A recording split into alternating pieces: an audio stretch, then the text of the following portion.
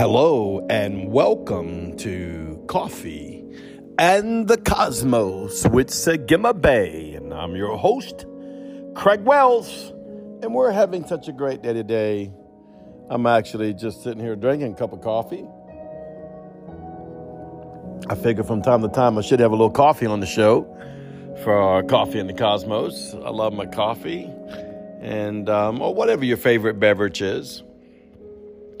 Sometimes you just want to sit back and meditate before the Lord. And I want to encourage you to do that, and not meditate on the bad things or negative things or things you're going through, but meditate on the Lord. I want to go right into the Word today because as I was preparing for this message, Yahweh brought me back to the children of Israel when they were set free from captivity by the hand of God. No, by the strong hand of God. No, let's go even more than that. By the mighty strong hand of God. No, let's just go a little more than that. By the godly strong hand, mighty hand of God. I mean, the things you read about was phenomenal, and it destroyed a kingdom from their powers of holding the children of Israel into bondage.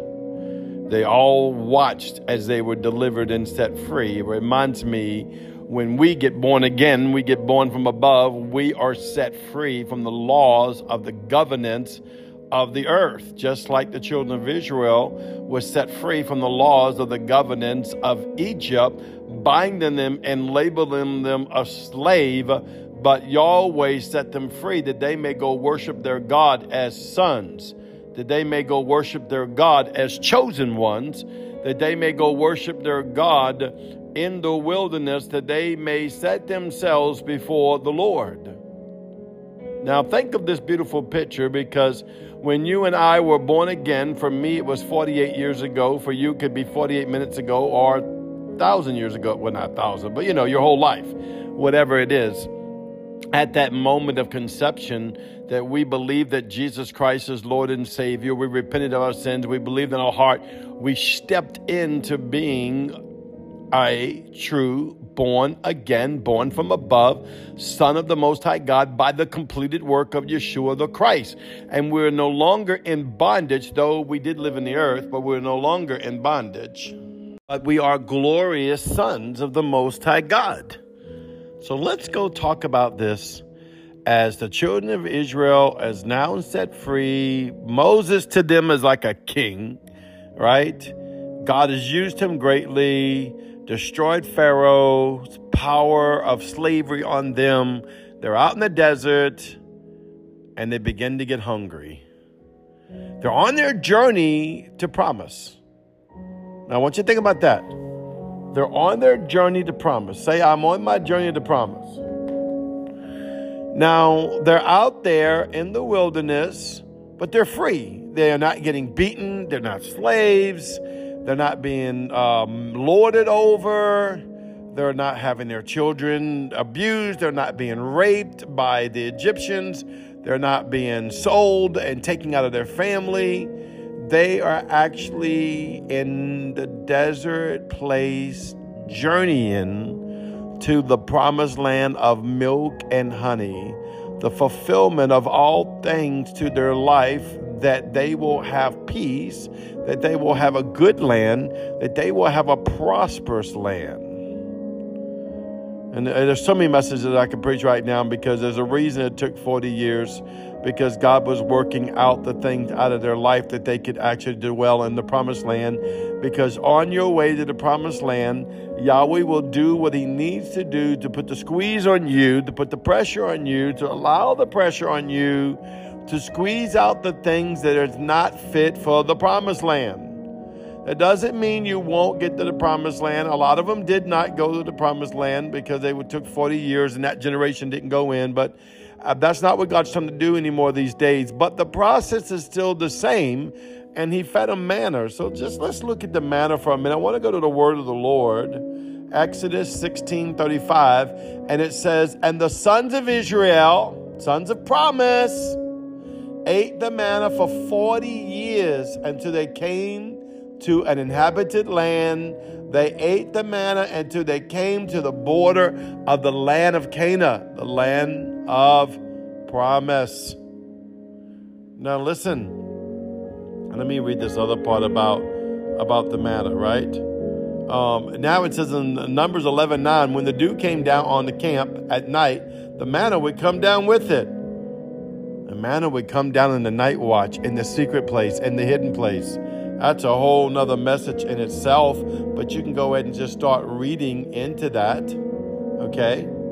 And let's go to Exodus 16:31. And the house of Israel named the bread manna, and it was like coriander seed. Y'all know my broken Cajun English, Hebrew. White, and it tastes like a wafer with honey. Now, that's pretty wild. It tastes like a wafer that was already dipped in honey. Think about that. Kind of like honey toasted O's cereal, right? And so this is what God gave them while they're out in the land.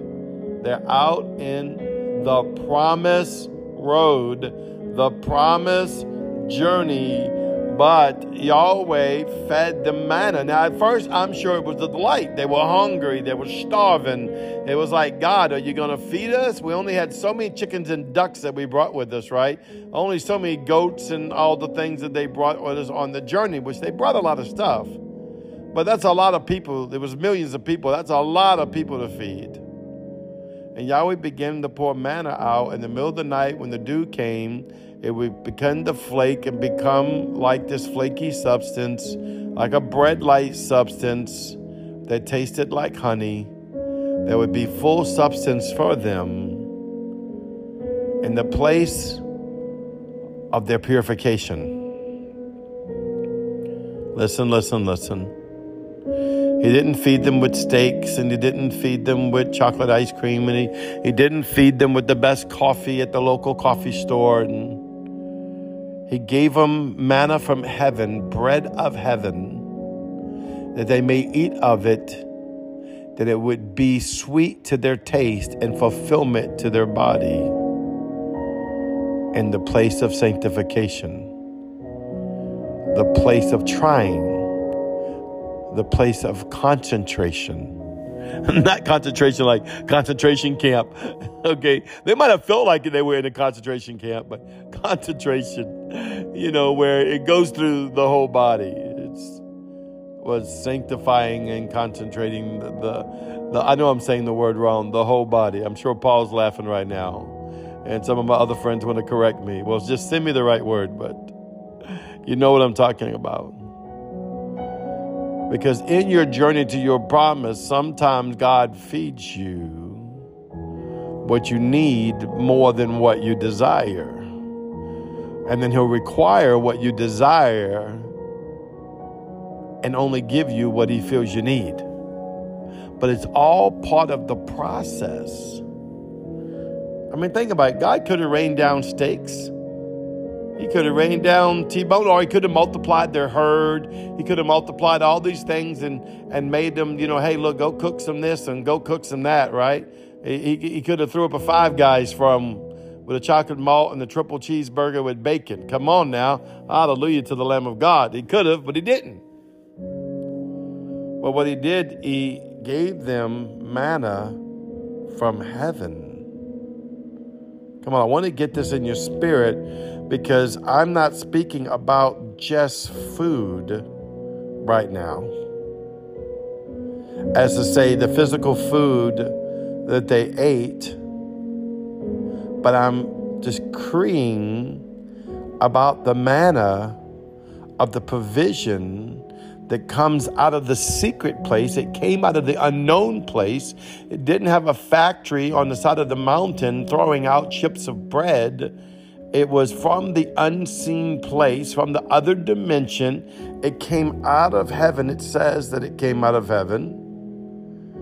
And it was gifted to them to eat for nourishment, that they may have their nourishment supplied for on their way, and I keep hearing this word, purification.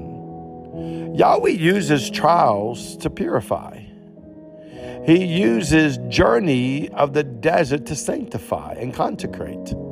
Consecrate, that's the word. Consecration, not being thrown in a furnace. Although you could feel like you're in a furnace. Sometimes during this journey of living in the up here and walking in the heavens, I can tell you I felt like I was in a concentration camp or I was in a furnace. Well, why would God do such things? Well, to be honest with you, life usually does it, and Yahweh will use life that's around you as a process of going into you to squeeze out the finer oil of you, the finer parts of you, the better parts of you, that you can grow into the fullness of the desired purpose and goal and desire of who you are in Yahweh. Now, it even got to the point, even though God was sustaining them, they whined and complained and was saying, listen, won't you just take us back to Egypt? Won't you just take us back to bondage?